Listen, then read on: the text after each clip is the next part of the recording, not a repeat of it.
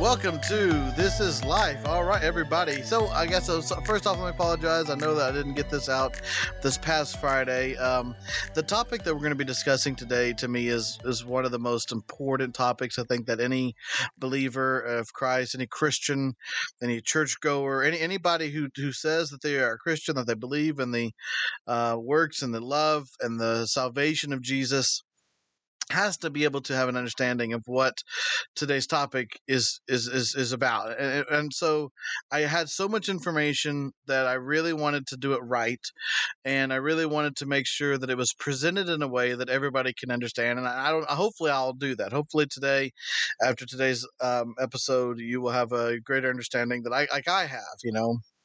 It's okay to remain teachable. It's okay to sometimes talk about controversial things because, none of us have all the answers. I definitely don't have all the answers, and by no means am I would even say that I'm a professional on this subject, but I do know that I love Scripture. I love God.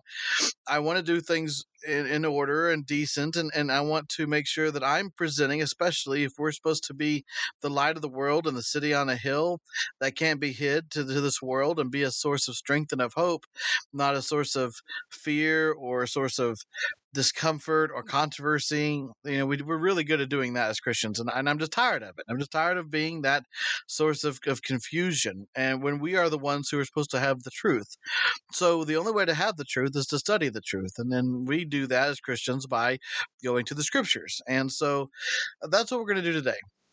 And we're going to just go to the Scriptures. We're going to talk about some controversial subjects that are going on in today's news, some things that are disheartening to me.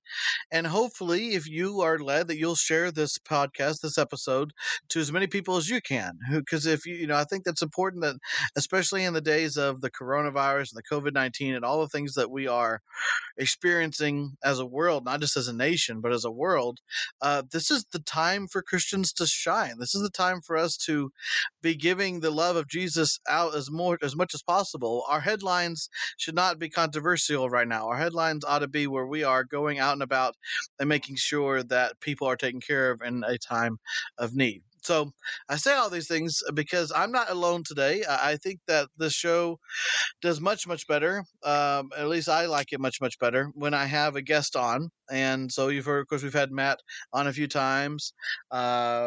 We've had several friends of mine come in, talk about their testimonies. This guy, he's been on the show before, and a completely different topic. This is my friend CJ. Say hello, CJ. Hello. All right, so he's there. Make sure that my mic is working and his mic is working. We're again doing this for recording from my basement, but we are, even though we're 30 miles apart, I've been able to kind of finally figure out how to do this remotely, and hopefully it still sounds good. And regardless, I think it's something that we can do where you're not sitting across from my desk. You can actually still be here and be in the process and be in the conversation. And of course, CJ, last time he was here with us, we had the series and the sessions on his, I guess for all intents and purposes, his stepdaughter, Aria, who battled and had cancer in her kidneys, and it didn't ultimately taking her life. And what an incredible story and testimony that those were. I did, of course, with Aria's mother, Jessica, and then Aria's father, Chris, and then CJ, her stepfather, and just the entire situation and story. If you haven't heard those podcasts and episodes, just go ahead and push stop on this one. Go back I think it's about 10 or 11 episodes ago. I think we did it like around August or September. Those are really important to listen to because they will give you a perspective on life that we don't really have, until you're faced with those kind of decisions and those type of experiences. I think that we tend to, in this life, we tend to take things for granted a lot. And, CJ is one of those people that even at a young age, he married young, and he got involved with a relationship with a woman, his wife now, who had a child who had cancer. And he chose to stick around and to stay and to be there right by her side, to be by Aria's side, to see it through to whatever end it happened. And it just showed his endurance and his perseverance because he was willing to look, even if it took looking death straight in the face, to fight for what is right, to fight for love, and to fight for goodness, and to fight for a young life that is being eroded away by a disease, but yet is still able to give so much in return, much more than her little body could ever even give. Her soul and her spirit gave so much more. And so that experience, I think, has allowed him to have a perspective on life that I appreciate, and that is that he doesn't take things for granted in a lot, like a lot of us do. He doesn't look at life as something that we can just pass through and just one day it's well, let's put it this way: there's nothing I don't think that would surprise him anymore. I think that's a matter of that every single day he sees it as a gift. And he also sees it as an opportunity to use every single day to be the best example of a Christian and to be the best example of God's love, because we just don't know how long we have on this earth. So would you say, CJ, a lot of those things, would you agree with? Yeah, and I appreciate your words. They're very kind and they mean a lot. That is for sure. Awesome, man. Well, I appreciate you. I appreciate you being on the show. All right, well, to get to our topic today, again, this is a topic that I hesitated even doing anything on, and it wasn't necessarily because it was controversial. It's just because there was just so much. There was just so much to say, so much to dissect and to get in, and it's we're going to talk today about I guess in essence. Okay. Well, let's just put it this way. If you've seen any kind of headlines here lately, especially when it regards to Christians and churches, most of the headlines are talking about how churches are. There's several churches and pastors out there, especially in America, who are defying stay-at-home orders. So that there's these orders, that we are given by our authorities that we need to stay shelter in place, stay at home. Don't only go out for essential business. So if you need to go out and get groceries or supplies, if you have to go to work, or if you can work from home, I don't have to tell you all the drill. That's what we're doing. And in some states, churches are considered essential. In some states, they're not. I think every single state has their own opinion on what is considered essential or not. In our state here in Kansas, our governor has deemed that churches cannot have services that are 10 people or more. If there's more than 10 people, then it's restricted. You have to, you can't do that. You have to basically find an alternate way to worship that doesn't include gathering of people. And we have several churches in the state that have actually sued the governor because they feel that their rights of gathering and having a church supersedes any kind of restriction by the governor. And I'm not necessarily here to talk about the Constitution and if that's correct or not. I mean, I'll leave that for people who are, the constitutional lawyers and the Supreme Courts and the governors and the authorities and all of those people who are way better to discuss those things. I'll let them be the judge of that. However, I am, as a pastor and as a Christian, I think that we need to figure out what the Word of God tells us. That what does God say is how we should respond? How should we react? What is our purpose when people are faced with challenging times like this? What is our response to be? So I think the only way we can do that is to go. Oh, in fact, I'll ask CJ. CJ, when you growing up, I know you grew up in the church. I saw you grow up in the church, and your dad was a pastor. He's actually the associate pastor back when we were when I had a church and we had to practice and all that. And when you were ever talked about going to church, what was you don't have to give me the verse reference, but do you remember the church the reference to the verse that is always given when people talk about going to church and why it's important and why it's scriptural? Remembering the verse, no. Do you remember what it? Do you remember what it said? If not, I'll go there. You can go ahead and go there just because I feel like it's a good opportunity, even as a refresher for me, that everybody listening can have that reference. Okay. Because I think that we're going to get really deep into a topic that most people just kind of brush over. Right. No, absolutely right. They see it as something that is just a given rather than doing research on the whys in the hows. Okay, so to give everybody a refresher, generally when people say you have to go to church or it's important for people to come together as a church, they look down upon people who don't go to Sunday mornings or Wednesday nights or Sunday evenings or whenever church is. They always tend to go to the only verse that really even remotely sounds like it's talking about church as we know it in America today, and that's Hebrews 10:25. So I'm going to read it to you. Hebrews 10:25 says, "Not forsaking the assembling of ourselves together, as the manner of some is, but exhorting one another, and so much the more as you see the day approaching."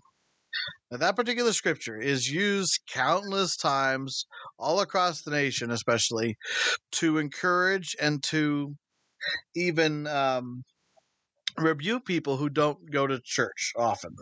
They say the Bible tells you not to forsake the gathering of yourselves, so it's a sin if you don't go to church. And that never really ever sat right with me, even though I was a pastor and even though I had a church. The only other times it ever talks about church in the Bible is what? It's talking about the church as a body of Christ, not a church as in a building. Right. So why, to me, it was always strange, why to me would this particular verse be the only place that the scriptures ever talk about gathering together as we know it here in America? And so I think that's go ahead. That verse doesn't necessarily, it doesn't even point out in that verse a building. No, absolutely not. It just says about gathering together. Right. But again, but that's the whole thing, is that people have said and pastors have said that Christian fellowship has to happen in order for Christians to, I guess, practice their religion. In order for Christians to be considered Christian, they have to gather, in person together. When of course the scripture is very clear, where two or more are gathered, there I am in the midst of them. So we're complaining about not being able to have more than 10 people when God says, hey, listen, you're even the minimum of 2. I'm still there in the presence of you, and I believe that God also doesn't even see boundaries, especially in today's connections. We can still relate and can meet and can meet in hundreds of different ways. It doesn't have to be to physically touch. Now, I'm like most of everybody, and I know, CJ, you feel the same way, where I miss hanging out with friends. I miss being around other people. I miss, we try and social distance see my wife's father as much as we can. He comes over, but we have to sit 12 feet apart, and, it's hard for my daughter, his granddaughter, to not being able to go up and give her pawpaw a hug. And so I miss those things. I miss hanging out with you, dude. I miss going over to your house and just hanging out and playing games and, cooking out and all these things. And I do miss, having some sort of fellowship at a church building and going there and being around other people that love to worship God. But am I ready to say that my rights have been violated? I don't see it. What about you? No, I completely agree. I don't think that in any way my rights have been violated. I have an opportunity, honestly, to sit down with my family better, and talk about, our relationship with God and stuff like that, and teach our kids a little bit more, from our point of view, as to taking them to church, dropping them off at, Sunday school, children's church, whatever it may be, and having somebody else teach their points of view towards my kids and stuff like that. So I'm a big stickler on the where 2 or more gathered. That's church to me. That's always how I view church. I don't view church as a building. It's not 4 walls. It's where the grace of God is. And so my home can be, church. My wife is here. I'm here. Our kids are here, and we live in a world of technological advances where we aren't restricted to 4 walls anymore. And I think that's where a lot of people are feeling like their rights are infringed upon, is because they've become so comfortable in the norm, in the past of what church is to them. The church being even the definition of church, if you look it up on dictionary.com or anything, you're going to see that the first thing is a building for public Christian worship. And I don't think that's right. I think that, we have so many different variations of the Bible. And so then people start taking what their perspective is on what church is. And then, we start gathering that information, and then we put it into a spot where, okay, well, a majority of people believe that church is a building. And for the past 60 plus, 100 plus years, that's what we've believed, is that church is a building, a place that you go to on a specific day at a specific time with your family. And that's where you learn about God. And that's not true anymore. If we can have the easy way out, if I could just rely on a building and a pastor to do all the teaching about Christ, then that tells me that I don't have to, that relieves me of the responsibility of self-discipleship. Right. Yeah. And right. That's a really sad way to go about any kind of believer's life. You get to go in on Sundays, ask God for forgiveness for your sins, let him know that you still love him, and then you walk out that building and your whole life can change, right? In an instant. And then you're back to the same point midway through the week. And I could be wrong. I'm not a pastor. I was never ordained a pastor, but I grew up in the church. I saw my dad pastor a lot of people. I saw you pastor a lot of people. And so you have those that will continuously do God's work outside of the building, and then you'll have those that do it inside the building. And then once they leave the building, then they're back to living whatever worldly life they decided to live. And so the building has become a crutch almost in our faith, that we can just do whatever we want, and then that one day a week, that one specific time, that one specific place, we can forget everything that we did wrong and try to get a fresh start. But then we go back and we do it all again. Right. No, you're doing exactly right. And unfortunately, it's not even just the church people. It's pastors all over who are fighting tooth and nail to still have services. And what they don't understand and realize is that, especially in the age of a pandemic, that they're putting their parishioners at risk, and they don't unnecessary risk. I mean, I read an article this morning, and feel free for anybody out there listening to go and do your own research.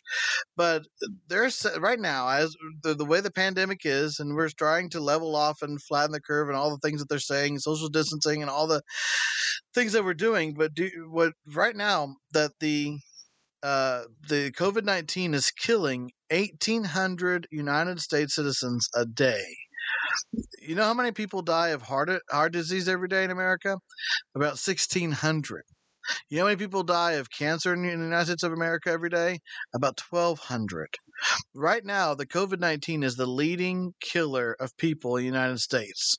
But yet, you got people all over that are, trampling. You're trampling on my rights. I even saw a guy the other day on the news who was protesting on the Michigan State Capitol steps, saying, "I can't even go get fertilizer for my garden. This is ridiculous." But yet, the people are literally dying by the hundreds every single day, and young people even. But yet you're worried because you can't go get fertilizer. And that guy's probably also one of the same people who complain about not being able to go to church on Sunday. And it's like, where is your understanding? Where is your heart? Where is your humanity? And if we have to be, and everyone think about it. If someone told you, hey, listen, in order to keep your family safe from harm and from this disease, it's let's say, even if it was like guaranteed to happen, unless you stayed home for a while, everyone in the right mind would say, I'm going to stay home. But we think we're invincible. And it will go away eventually. The pandemic, like every other one in history, will eventually fade out, and we'll go back to quote unquote normal, and whatever that's going to look like at the other side of this. But for right now, it's affecting every single day, everyday citizens. And we have to keep things in perspective. And so a lot of pastors, my point was, a lot of pastors, they are just trying to hold on to whatever their control is, and that's their church, and they are losing sight of why they are pastors in the first place is for people, not to build a church, not to bring people in so it looks good, from your viewpoint at the pulpit, looking onto a crowd of people who came to hear you talk. That's all pride. It's about you protecting the sheep and the people in your church. I want to actually play now an audio. I'm actually going to play two audios. This is from the same pastor. This is actually kind of what got me thinking about this whole thing about a couple of weeks ago. It was Palm Sunday morning. I happened to get up really early that morning. I just kind of wanted to get up and have a cup of coffee and kind of get up before everybody else did that morning. And I was watching the news, and I pulled up CNN just so I could watch the news and drink my cup of coffee. It's a guilty pleasure of mine, one of my favorite things to do. And the interviewer happened to pull up that morning. It was a Sunday morning. It was a pastor from Louisiana. His name is Pastor Tony Spell, who's become notorious, one of the biggest faces of the anti-shelter-in-place orders for church. And I have some the updates about him. We'll talk about that in a little bit. But this was Palm Sunday morning, his interview with CNN, and then also have an interview he did with TMZ on in the same day or within a couple days. Here, listen to this. Well, this is one of the holiest weeks of the year for Christians and Jews around the world. Today is Palm Sunday, marking the start of Easter week, and Passover begins at sundown on Wednesday. But they'll celebrate during this reality of social distancing. Just this morning, Pope Francis held Palm Sunday Mass without the crowds of the faithful at St. Peter's Basilica. So many people are turning to online services, including the president. I'm going to be watching on a computer, right? On a laptop. I think on Easter, maybe I'll be watching from a laptop as opposed. So how sad is it that we have Easter Palm and Easter Sunday, and people are watching on laptops and computers? It's sad. But our next guest is going a different route. He's choosing to keep the doors of his church in Louisiana open despite facing citations, fines, potential jail time for violating the restrictions in a hard-hit place in Louisiana. Tony Spell, pastor of Life Tabernacle Church, is with me now. Pastor, thank you for your time. Thank you, Victor. Good to be here with y'all this morning. Thanks for giving us an opportunity to talk. So you will be holding service this morning? This morning, yes, sir, at 10 a.m., we will actually run our buses. We have 27 buses that we cover a 50-mile radius of our city. We bring people into the house of God, feed them both natural food and spiritual food, and then we go back into our respective places. It takes us about 8 hours to run this service on Sunday morning. Then we come back in tonight. For the you say 8 hours. Let me ask you, we're low on time. How many people did you have last Sunday? How many are you expecting this Sunday? Last Sunday we had 1,800 in attendance. This Sunday, with the fear that's been propagated into the hearts of my people, I don't know, but it may have had the adverse effect, and we may have more people today than last week. So there is an order from the governor there, John Bel Edwards in Louisiana, barring gatherings of 50 or more. The scientists who advise him suggest that those gatherings put the people who will be coming to your church, the 1,800 last week and whomever will show up this week, in danger. Do you believe them? We believe the science of this, Victor. However, we do have a command from God, and there are no governing bodies that can tell us we cannot gather and worship freely.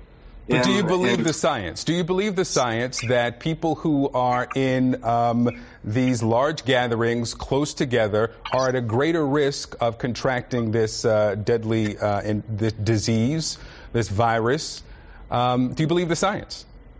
Yes, we believe the science. We also believe that 99.3, which the science says of the people that contract it, a lot of them don't even know they have it and recover. And then with that also, we're more interested. People have been locked up in their homes for 22 days now. Suicide, domestic violence, starvation. And the hope is the last stronghold in those people's lives, Victor. But, Pastor, let me ask you this. If you believe the science, and I assume you are pro-life, is that correct? I am pro-life. How is this a pro-life stance to put people in jeopardy of contracting a disease, getting a virus that has no treatment, no cure, often has no symptoms, and has killed more than 8,500 people this morning in our country in 5 weeks? My response to that is people's hope is in the house of God.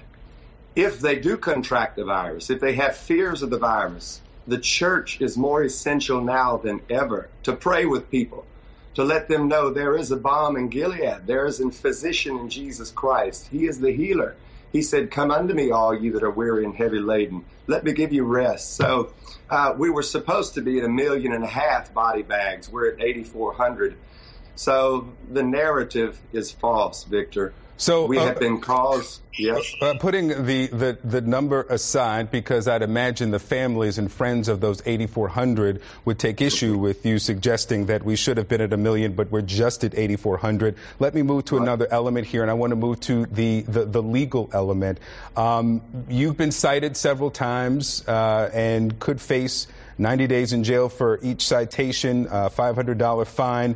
The Chief of Police there says that this is not an issue over religious liberty, and it's not about politics. We are facing a public health crisis and expect our community's leaders to set a positive example and follow the law. He goes on to say, instead of showing the strength and resilience of our community during this difficult time, Mr. Spell has chosen to embarrass us for his own self-promotion. Is this about self-promotion? If this were about self-promotion, then I would live stream and televise my services, which we have the ability to do, but we refuse to because the Word of God commands us to assemble together. When I was arrested by the Chief of Police, after they arrested me, I did pray for he and his Assistant Chief of Police, and I do refer to our Governor and our Chief of Police and all governing bodies by their titles. And I'm not being returned the same favor. However, what I do want to say is this is not about self-promotion. This is an attack on religious liberty in the greatest nation in the world. But Pastor, what distinguishes your church from the tens of thousands of places of worship around the country and even more beyond the U.S. borders who are right now holding services online, doing this via streaming service? One word: conviction. Neither the pressure of our friends, family, lawsuit, jail, or death will stop us from operating our convictions, which is, let us go into the house of the Lord. This is the most important place in our life. We do not have a preference religion. This is what made America the greatest nation in the world, people's freedom to worship. And if this were about deaths, then every door in this city would be closed, Victor. And every door in this city, there are more people exposed in the retailers than will be in my service today. Hundreds and even thousands of people. And our lawyers are gathering that information right now. And one of your lawyers, I'd like to point out, is Judge Roy Moore, who actually ran for Senate. I'll stop with that because he's basically CNN unfortunately is not always real biased, and they tend to throw in a little jab there at the end about Roy Moore, and that's not relevant. What do you think of that, CJ? So I don't when it comes to pastors and those that are in a position of power, because I do believe that a pastor is in a position of power. There is no better word to describe him other than ignorant. Yeah. That was just utter ignorance. And a lot of excuses too, if you notice. He's talking about, and also like a lot of misdirection. Well, there's more people in other places, than the church will be, and and also talking about if this was about self-promotion, then I would be doing it live stream.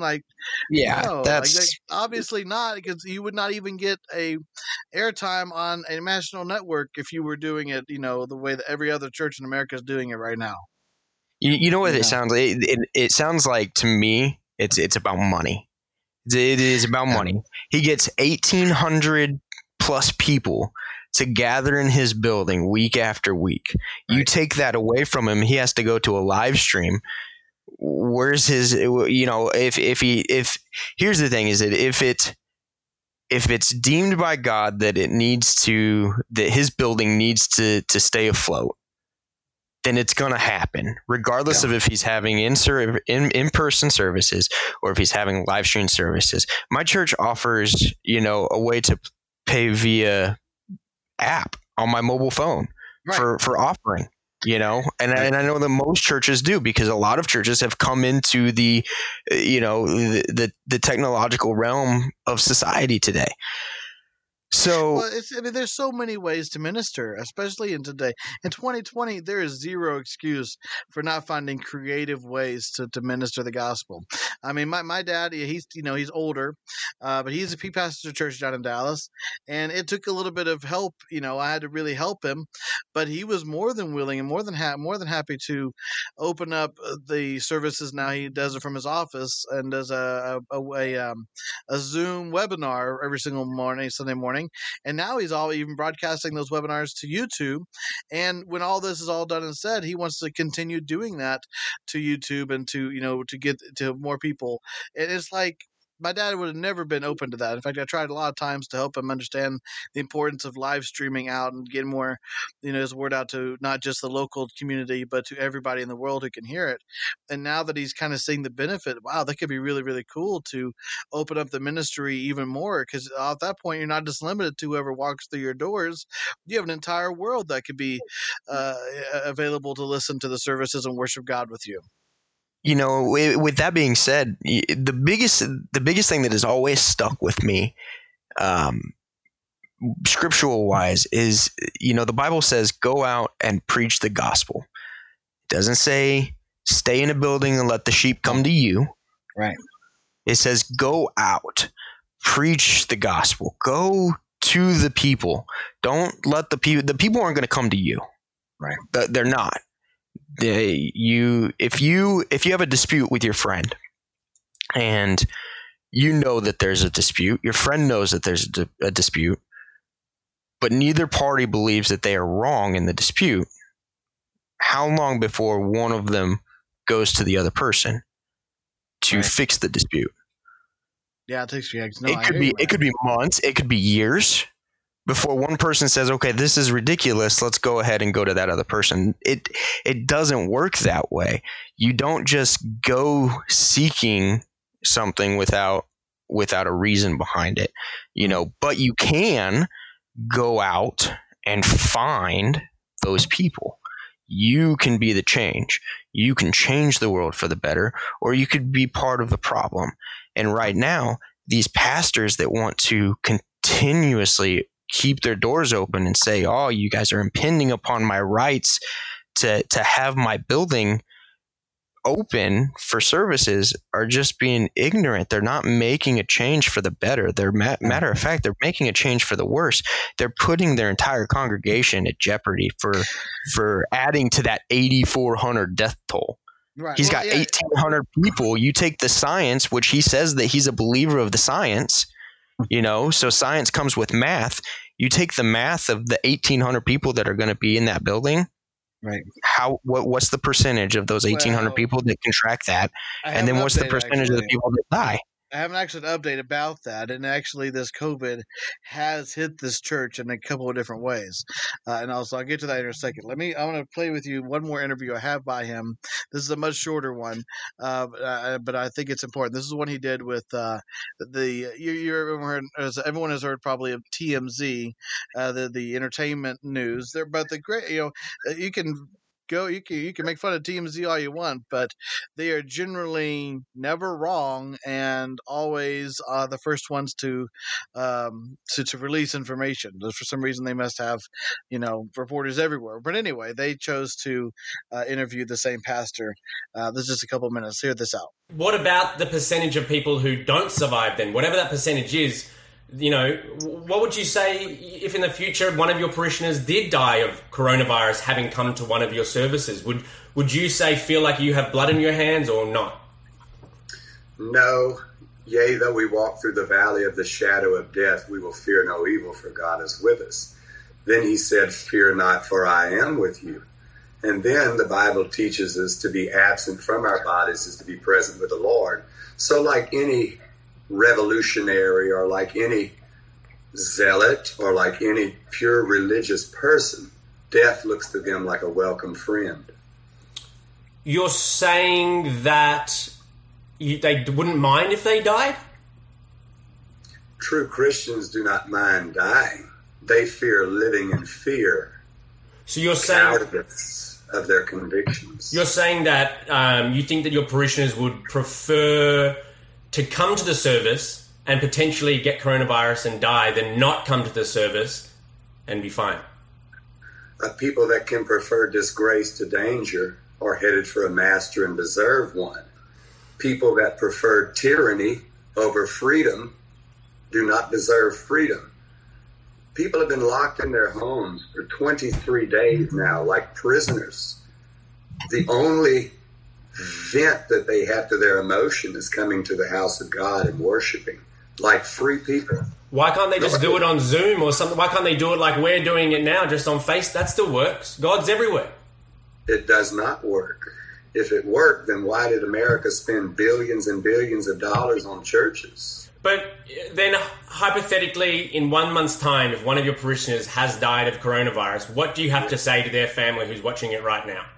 I have to say that they died like free people fighting for their convictions. People die in my church of cancer, HIV, AIDS. But this is preventable. This is preventable. Well, who knows what is preventable? Scientists do.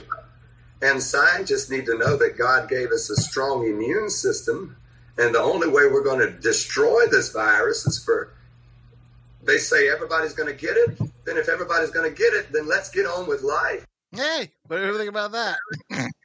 Well, so not everybody does have a strong immune system. I can attest to that. I had a child that had cancer and then had no immune system, and I had to do some. I asked my wife, her mom, how I said, am I bad for feeling the way that I do? And she said, well, what do you mean? I said, well, with this pandemic that's going on, am I a bad person for thanking God that he took her away before this happened? Yeah. Because what if we were still fighting that? Right now. Same thoughts about Rachel's mom, who was really ill at the end of the year last year. And she was in a nursing home where it's affected a lot of people. And I mean, we've said almost the same thing. Like, God, thank you for, number one, her mom, Becky, would not have been really into the whole no hugging, self-isolation, social distance thing. She was a very, you get over here and hug me kind of a person.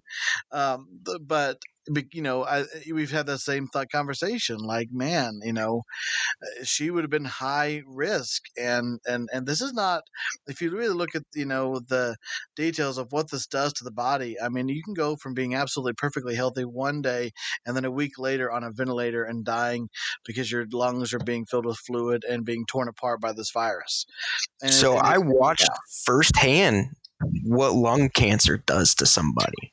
Right. What the fluid building up on lungs does to somebody and how hard it is I've just recently done it. My grandma had fluid building on her lungs. She had lung cancer, and it's, the more that they have to operate on your lungs, the less percentage of oxygen your lungs are receiving at that point. Right. The lungs next to the brain are probably one of the most vital organs. You have your brain, you have your heart, and you have your lungs. The three major components in your body that are going to keep you alive and going. Right. If you have any kind of disease or problem with those, then it's really difficult to recover from. Exactly. And so this guy is just being, he just said, you know, he has people in his church, in his congregation that have cancer, that have HIV and stuff like that. Those are immune compromised people. Right. You know, they don't have the same immune system that you have. So to say that God gave us a good immune system is I don't know, I guess in all intents and purposes, blasphemy to those that don't have that great immune system. Well, I find it ironic that he brought up fear. I find it ironic that he brought up that we're, we people who fear death, don't fear, what Christians should fear is fear of tyranny and all these different things. And I'm thinking, dude, you are afraid of losing your rights. That's what you're afraid of. You're afraid of tyranny, and it's like God didn't give us a spirit of fear, but a power, love, and a sound mind, which means that we are able, through God's peace, think straight and think, the big picture, and to look at other people more, than ourselves, and to take care of one another, and I don't think Jesus would be very interested in any pastor putting their flock and their sheep, the people that God have put them, to be a pastor over, in any unnecessary harm. And then if you can creatively find a way to help people still worship God without having to put them at risk, I'm pretty sure that that's the way God would want you to go. In fact, like I told you, I'll give you an update on that church. So interesting things. This is a headline. Pastor Tony Spell, parishioner dies from COVID-19. This was just the other day. This is a 78-year-old man who was a member of Life Tabernacle Church, which is Pastor Tony Spell's church, has reportedly died from COVID-19. According to Embassy Local 33, the man's cause of death was, quote, acute respiratory distress syndrome, second pneumonia, second COVID-19. Spell, the pastor, disputed the man's cause of death, saying he died of a broken heart after recently losing his son. It's unclear when the man last attended service at Spell's church. Listen to this. This is even crazier. Because that's a 78-year-old man, okay? I'll just give you I'll give that one to you. Maybe that may not have been COVID-19. There's a million other reasons and ways a 78-year-old man or woman may die. Okay? Sure. But listen to this. Pastor Tony Spell's lawyer has pneumonia in both lungs and is hooked up to oxygen after contracting COVID-19. Let me do that again. Pastor Tony Spell's lawyer has pneumonia in both lungs and is hooked up to oxygen after contracting COVID-19. Jeff Wittenbrink, which is the lawyer's name, tells TMZ he was admitted Tuesday to Baton Rouge Medical Center with the virus after his condition worsened over the weekend. In addition to pneumonia, he's battling high fever and persistent cough. Wittenbrink attended 2 services at Pastor Spell's Life Tabernacle Church on April 2nd and April 5th, which was Palm Sunday, which is the same Sunday that you just heard the 2 interviews were taken. He tells us he shook hands with the controversial pastor that day, but added that Spell sanitized his hands immediately afterward. Wittenbrink says Spell does that after he shakes hands with everyone. I guess it's not, He also says he did not go to Easter service, and his wife decided not to attend either, given his condition. That being said, he doesn't think he contracted the virus while attending the church. I don't care if he in my opinion, I don't care if he contracted at the church or not. The fact is that this particular virus, you can go for 2 weeks, have it, and spread it around before you even know you have it. And that's interesting that he's more mindful about, I don't think I got it at church, rather than being concerned about who he gave it to, possibly. Right. Instead, Wittenbrink thinks he picked it up at the previous week while doing his daily business, going to drugstores, grocery stores, hardware stores. Yeah, I read another article where he basically said, I just didn't care. I just was going around doing my own daily business. And this is the lawyer of the pastor you just heard. And, yeah. And it just doesn't make any sense. But yet this pastor's still relentless. He still is having services. There's another article about another pastor in Virginia. I won't read too much into this because it's kind of beating a horse here. But it says it says Bishop Gerald Glenn, who said God is larger than COVID-19, has died from the disease. Yeah.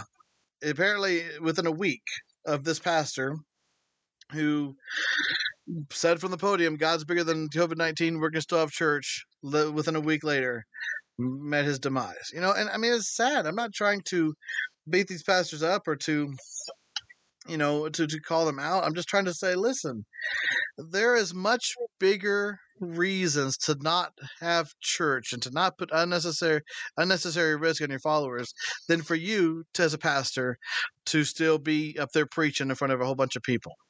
It's unnecessary and it's unwise. And okay, so one person, some pastors say, well, what about my rights? The First Amendment says that I have the right to practice my religion however I want to. You're absolutely right, but no one is taking away. I'd like to ask a pastor, one of these guys, what right is being taken away from you? Literally, what right is being taken away from you? Yeah, they're not saying that you can't pray to God. They're not saying that you can't worship God. They're not saying you can't go out and tell somebody else about God. They're not saying that they're literally asking you to just keep your doors closed for a specific time frame while we try to this virus isn't going away. And people have to understand that, regardless of, the whole point of this stay at home orders and things like that is to flatten the curve. Yes, but the virus is still going to be there at the end of the day. Right. Once everything is open back up, this now becomes the common flu. When the flu came out, we freaked out. Right. It's still going to be there. It's still going to be in our lives, but it's more than that now. Now we get a chance to reflect on our morals as a humanity. Right. What do we truly believe? Do we believe that, we should go about living our lives when we could save millions? Yes, there are going to be deaths, and that's a sad part of it. The truth is that there's going to be deaths, but how many more can we save by just doing the right thing? Yeah, how many people can we just keep safe? My family, your family, our friends, people in the world that we don't know that could have eventually a bigger impact on our lives than what we know. We could be saving them for something that God truly has intended. If there was ever something that people felt like the world was coming against them, this would be it. Yeah. This is the science is now showing that the world can do harm to us. What can we do to combat that? Right. We stay inside. Right. Exactly, man. It's definitely not sit there and complain about your First Amendment right being taken away when in reality that's as far from the truth as anything. And on top of that, let's say, so what? Let's say even if you were I'm going to get hate mail for this one, but let's say you really did, your rights really did get taken away. Let's say that, people would come in and, the authorities would come in with guns at your face if you start to go down in prayer or whatever. So what? Does that mean that you stop worshiping the Lord? Does that mean that has taken away anything that the God has given you or you have given to God? Absolutely not. And I think that, we're looking at, in my opinion, I think that we are looking more at our rights and the right to worship God as more important than just worshiping God as a general purpose, as a general rule. And that really, really frustrates me. It's like where the right to worship God has replaced worshiping God.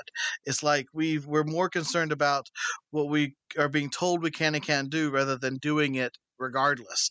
I challenge all of these pastors and Christians and people who are mad and raising up and saying that we're losing our rights. I challenge them to go read the Fox's Book of Martyrs about people who literally truly were persecuted and tortured for their faith.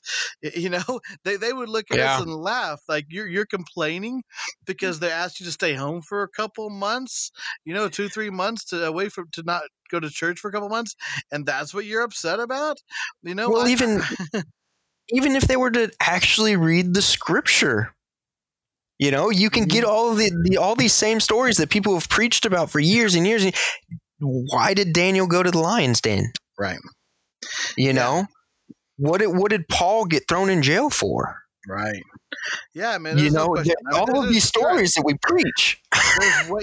There's way more representations of persecution than a governor giving you a suggested stay-at-home order while we try to get this virus under control. And I think a lot of it's because I think that we worship our constitutional rights more than we worship God sometimes. And it has always bothered me why in America, why we have the American flag on the altar. You know, I don't necessarily think that's appropriate, because we're not citizens of America. We're citizens of heaven. And I was born in America, and believe me, don't get me wrong, I'm grateful that I live here. I've been to several other countries in my lifetime, and even in Canada, you know, I've been there. And even though it's a lot like America, it's not America. I still felt more comfortable and more at home here than there. And I'm grateful for that God blessed me to be able to be born and raised and living in this country. And I don't take that for granted. However, I don't look at the flag as my salvation. I look to Jesus as my salvation. I don't look to the Constitution for guidance. I look to Scripture as my guidance. And we those are two completely different things that I think a lot of Christians in America, they blend together, and it's really causing them to be blind, because now they have to justify their emotions and feelings about the Constitution with their truth about Scripture. And especially in circumstances like we're seeing today, that you just can't have both. You just can't. Yeah. You know, you have to be able to look first to God and to others before you look to the Constitution or your rights. Anyway. All right. Well, I want to, as we come to a close, I want to kind of talk about some scriptures here. He mentioned in that video about how the Bible commands us to gather ourselves together. So I think it's important that we do a study on what those scriptures actually truly mean. And I talked about these at the beginning of the episode. We went to Hebrews 10:25. I'll read that again. It's important when you're reading scripture, you don't just read one scripture and call it good. You in order to understand the context of what any scripture is talking about, I don't care if the scripture is Jesus wept. It's important you understand the whole meaning of that scripture. And it's like you wouldn't go and say that you've read War and Peace because you read one sentence or one phrase, you know, or you have to see things as they are, and how they are meant to be said and how they, you know, are to be read. Hebrews 10:25, I'll read that, then we'll go back a few scriptures and talk about it in the big picture. And not forsaking the assemblings of ourselves together, as the manner of some is, but exhorting one another, and so much the more as you see the day approaching.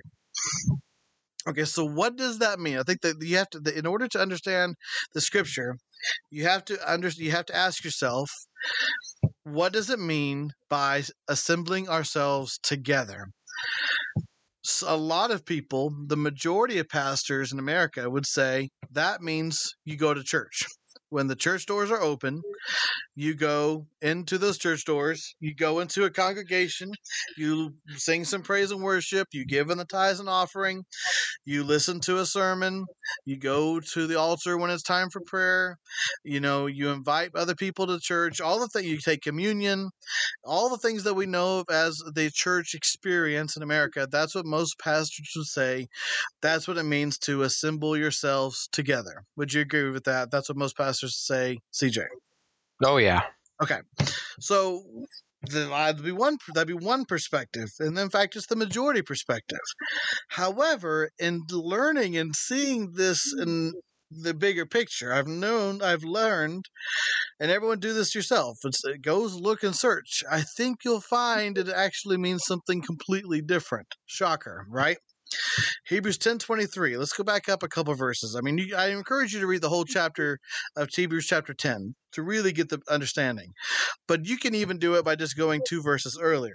It says, let us hold fast the profession of our faith without wavering, for he is faithful that promised. Okay, so what that is telling us is that the profession of faith that we have, let it not be taken away from us. Okay, let us hold in our hearts the hope that we have in Jesus, the love that we have in Jesus, the peace that we have in Jesus, all of the package that we have by giving and having faith in the Lord. Hold on to that. Okay, it's a possession. You take it, you apply it, you live it. That's what that verse means. And let us consider one another to provoke unto love and to good works. And then there's a colon there, not a semicolon, it's not even a period, but a colon, which means I'm about to continue this sentence. But a lot of people, they only read the second sentence, which is the verse we talked about in 25. They forget that this verse exists. So let's read it again. And in fact, I'm going to read the sentence as it was intended to be said. And let us consider one another to provoke unto love and to good works, not forsaking the assembling of ourselves together, as the manner of some is, but exhorting one another, and so much more as you see the day approaching. CJ, let me read, what does that tell you? I mean,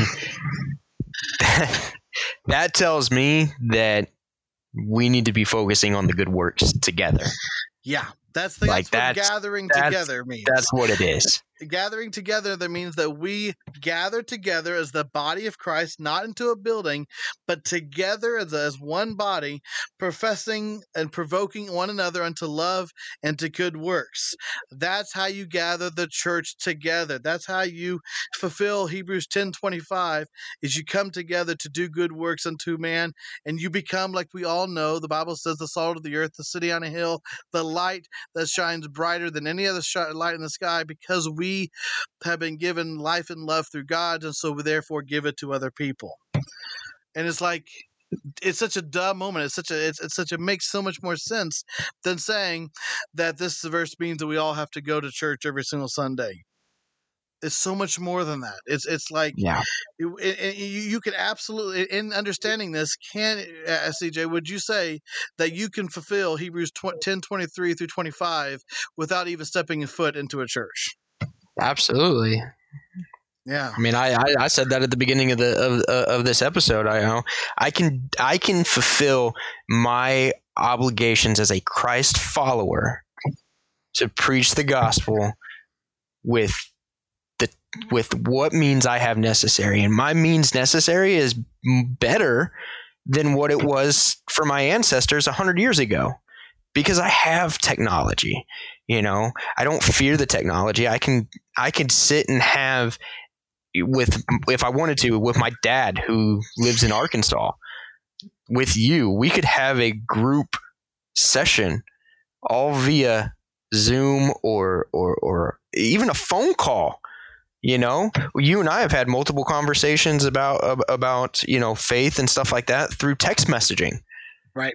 Because it's available, if I have, and then if it convicts me, then we're doing our job. Right. As Christ followers, if I'm getting convicted because of something that you've told me, then you're doing your job as a pastor. Right. Because you're teaching me something. Right. You're showing me that there is more to the word and than just what I believe. See, what this is telling me, man, is that this is telling Christians that we gather together in one place. We're gathered to Jesus. We're not gathered together for fellowship. We're gathering together to Christ. It means we're all on the same page. We're all working for the same goal. The Greek word for gather and for this together really is a word. I'm gonna butcher this, but it's a Greek word. It's called episunagage. Okay, I'll spell it EPISUNAGOGE. do a search on that word throughout Scripture, and you'll see that every single time that word is mentioned is talking about gathering together a group of believers to provoke one another into love and to good works. And what this is telling us that we're supposed to gather together in one place, and that place is Jesus, the body of Christ.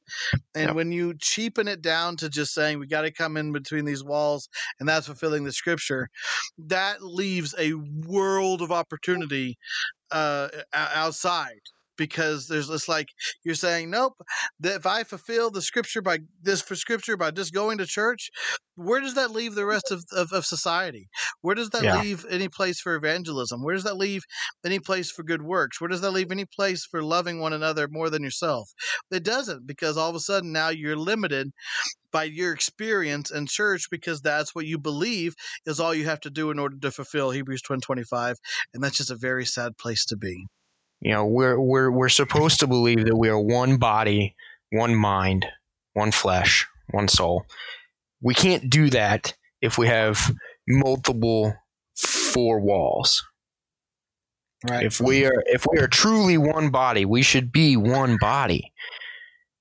You know, we should not be, I'm going to be this section over here, and then you can have like the fingertip over here.